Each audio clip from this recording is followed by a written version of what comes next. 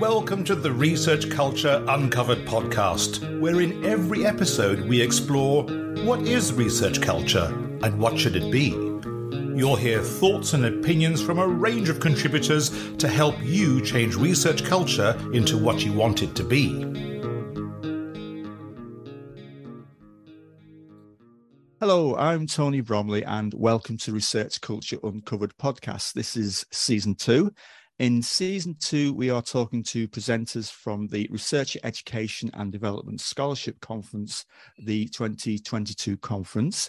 The conference theme was How Do We Stop Losing Talent in Research Careers? And we talked about a host of aspects of research culture. Particularly today, we are going to talk about that very common aspect of the isolated doctoral researcher. With me today, I have Paula and Laura, and their presentation title was Getting Together to Overcome Research Loneliness in Two Argentinian Virtual Writing Groups. So if I could ask you to introduce yourselves. Paula, if you could introduce yourself for us. Okay, thank you. Hi everyone, I'm Paula Espeche. I'm a literature professor at Universidad Nacional de Cuyo in Mendoza, Argentina. I am also a doctoral student. I study concurrent virtual writing groups. Now pass over to Laura. Did you mute there, Laura? Was there some dog barking in the background? Yeah, I muted that. That's good. If you could introduce yourself, Laura. Thank you. Hi, my name is Laura Colombo, but everybody calls me Violeta. I'm an adjunct researcher for the National Council, Research Council in Argentina. I'm based at the University of Buenos Aires. I have been researching writing groups since 2012. And well, I'm working, I have the honor to be Paula's supervisor. We have been working together for a little bit more than a year now. And we are conducting research on that topic.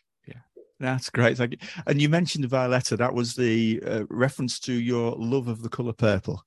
Yep. Which is nice. I have been wearing a stripe of hair, almost 2 decades now. So, and why not? Yep. Okay, if we could come to the questions in relation to the work that you've done. So, Paula, it seems really common in doctoral studies that there can be feelings of loneliness. So what do you see as the common reasons for why feelings of loneliness, if I can say the word loneliness correctly, so what do you see as the common reasons for why feelings of loneliness can arise? Yeah, unfortunately, it is really common. And I think first we need to link these feelings of loneliness with the experience of isolation. And isolation can come in many forms. It could be physical isolation. For example, for international students, they have to move from one city or one country. They need to adapt to a new academic context, sometimes adapting to a new language. They need a space to be alone, to write, and this can be really disruptive within their common daily routines, and also can cause feelings of loneliness. Also, isolation can come from interpersonal bonds. There is a real strong need for good social networks when students are doing their thesis dissertation. The most important bond, it's with the supervisors, but also with their friends and family. As I said, this could be really disruptive within the daily routines. So it needs to be important to have a strong support. And also with the peers, it's good to have someone that can empathize with what you're feeling, that they can give you recommendations, tools, maybe some readings. Particularly for humanities and social science students, it's a group that are particularly prone to feelings of isolation rather than students that work on a lab or on a broader research group. Also, there are aspects that are inherent to the doctoral journey because this is a highly demanding studies that it could be a transition from course taker to knowledge producer, and this type of studies can cause us these feelings of isolation because they can make the work balance quite difficult, and also the competitive research culture. It can generate stressful environments that can actually make us feel really lonely. It's interesting you mentioned the differences in disciplines as well. It can kind of discipline aspect to it, although you can on the laboratory side you can be lonely in a crowd as well. It is a possible thing, but yeah, I appreciate that. So how have you found the writing groups of support researchers in helping with loneliness, Paula? First of all, there are many studies that indicate the importance of these types of initiatives in order to cope with feelings of isolation and loneliness. And also, within the different interviews that we made to our writing groups and also some memoirs that our participants have made, it's said by the participants that they can cultivate horizontal relationships with people from different disciplines. So they create new relationships with their peers. They engage in relevant discussions about science and about the way of being in the academia. They also can share texts, resources, tools that can be helpful within their journey. And so in one of the writing groups, we call the space, to Las Vegas, in the way of saying what happens Yes. here stays here. Yes. I like that terminology. That's a nice term. Yeah. I was going to move over to Laura now, I think. Can you tell us more about your study and what you actually did? During the first groups that I was a coordinator or a facilitator, I like it better, I was part of the groups. So I would present my texts and I would also be a participant. I was kind of like the organizer, facilitator, and I was also participating. Then I started only facilitating these groups. And then I facilitated the facilitators. So, so there were different ways of implementing these groups. So my role changed over the years. Yes. And it's very interesting because the way that we implemented these groups kind of like changed with every time that we inaugurated new groups. So this is actually, I think, good for research because it's giving us some longitudinal point of view, which is not so common for this kind of initiatives. Even though the participants changed, and we have been we talk we because we belong to a research team. So yes.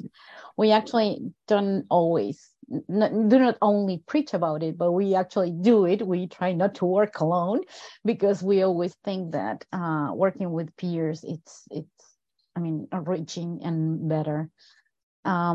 So we are trying different ways of implementing this group. So when you ask, so how do you actually, yes, what do you do? It's like, we do a million things. We have been doing a million things. Yeah, well, I was thinking the scale of this as well from what you've said previously when we've talked previously. There's quite a scale to this, isn't it? You've done more than one or two reading or writing groups, haven't you? There's a lot of them. To date, I think that we have over 25 writing groups. I started in Argentina coordinating a writing group inside the research team that I belonged at that time in 2012. Then in 2015, I called some ex-students from a graduate seminar. And then I worked with an Ecuadorian colleague, and she started implementing writing groups in Ecuador. And in 2021, I worked with colleagues from Uruguay. So we implemented response writing groups online. Yeah. And as far as we know, we have been, at least the groups that I coordinated were the first ones in Latin America. And in 2020, we started participating with Paula in in a Latin American group where we meet with other colleagues from Latin American countries. And they started to implement writing groups in their own institutions. So it's a brand new field, and we are very happy to have people with whom exchange data and discuss what we are finding. I mean, we're still learning about all this. I was just wondering, when you've got that many different writing groups, and they've probably got nuances that are quite slightly different to each one. I just thinking for people listening, is there perhaps the most recent one you could perhaps there's people quite like the practicalities of things, how it's the detail of how it's actually done. Perhaps could you describe the most recent one? Perhaps do you meet once a month, once every 6 months? Does it last 10 years, 2 years? Just to give us just choose one of them and just give us an example of how one of them is working. Well, the concurrent writing groups that Pau coordinates or facilitates, they meet once a week. And actually, she has several meeting times. They work similarly to Shut Up and Write. You meet with other people, you gather, you work on your text, and there are different sessions during the week, so people can join. The session they choose. The response writing groups or the review groups, they are also called, that I coordinated. The last run was with professors from a university in Uruguay. The other groups keep on working. There are like 7 groups working here in Argentina that I facilitate the facilitators. Yeah. And in this type of groups, the meetings ideally are every 2 weeks, because they have 3 members or 4 members each group. So this gives the possibility that each month and a half, everybody is going to present a new draft. So, and it gives them time to review in depth, because these type of groups demand for people to sit down, read, and give feedback to their group mates. Yeah. So ideally, they start every 15 days. But later, we have been discovering that each group kinds of like, they come up with their own rhythm. So if they find that 15 days, like 2 weeks is too long, they meet earlier, or because the idea is for the group to work in an autonomous way. Right. That's what you want to achieve as a facilitator, for the group not to need you. I mean, because basically what we want is to create a safe space where people can get and receive feedback. And not any kind of feedback. That's the other characteristic of the review groups, is that you have to learn how to give and receive comments. Yes. That can be a difficult one. Yes. I'm just looking at trying to bring things together a bit, actually. I'm looking at the questions I was going to ask you. What would you say are the main findings then? So it's not like a sales pitch, is it? But after the work that you've done for so many years, particularly, what would you say are the main findings? Absolutely. These type of groups offer visibility to the writing, which it sounds kind of obvious, but it's not. We are expected to produce and write a lot in academia, but we're barely given spaces and time to do that. And we tend to conceptualize writing as a solitary activity. And actually, it shouldn't be that way, because there is a lot of dialogue going on, especially in academic writing. I mean, you are constantly inviting other people to your text. And we think, I mean, what we have been finding is that these writing groups offer an opportunity to actually open up new spaces where people do academia in a very different way, and which is a collaborative way. That we have been noticing in the review groups and in the concurrent writing groups. So even people who just gather to write, sit down and write, shut up and write, that even happens, because in the opening and closing moments, people figure out that other academics go through very similar processes that they do, and of course this helps questioning these ways of enacting these literacy practices. Another thing that we found out with the Ecuadorian colleague, we wrote an article that interdisciplinary writing groups actually work. And they are helpful because they widen the audience for those who are writing in their own field. And they also help exchanging with colleagues, and you learn that science is not done everywhere in the same way, which is also very, very enriching. Yes. There is not so much competitivity, so that helps as well. And it gives participants a sense of empowering, because they're not just going out there for their papers to be shredded or destroyed by reviewers. Yes. They had a friendly way. And related to that, I have, at least in the review groups, I have also found that people find this type of space very, very useful to learn how to give feedback, not only to colleagues, but also to when they act as supervisors or when they are grading students' papers. Even though there are different types of feedback, of course, when you're grading an undergrad paper, or when you are like giving feedback to a PhD student, but they found that these ways of commenting, not correcting the text, tend to be very useful. No, it's interesting that you've in the title of your presentation you talked about loneliness, and it's interesting to see how the writing group supports people from sort of moving away from being lonely. But you've mentioned so many other aspects of research culture within what you've just said. It's interesting, right? I just want to pull things together, actually. To summarize, I wondered if I feel like I might be putting Paula under pressure here because you're the one doing the doctorate currently. I'm going to ask if there's going to be any publications. Perhaps Paula, are you able to? Yeah, I've not been fair asking you this question in front of your supervisor, but you know. Okay. So the question is if there's going to be any other publications. Will there be publications? Or there may be ones, perhaps Violetta, Laura has some she could mention. But yes, there will be.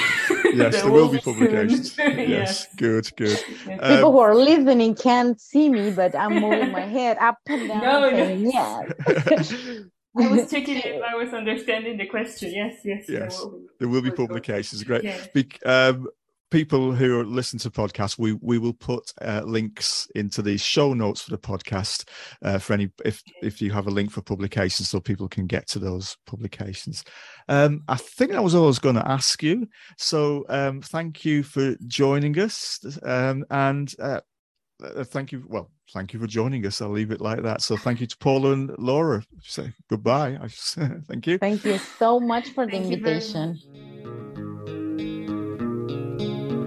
Thanks for listening to the Research Culture Uncovered podcast. Please subscribe so you never miss out on our brand new episodes. And if you're enjoying the discussions, give us some love by dropping a 5-star rating and written review, as it helps other research culturists find us. And please share with a friend and show them how to subscribe. Email us at academicdev@leeds.ac.uk. Thanks for listening, and here's to you and your research culture.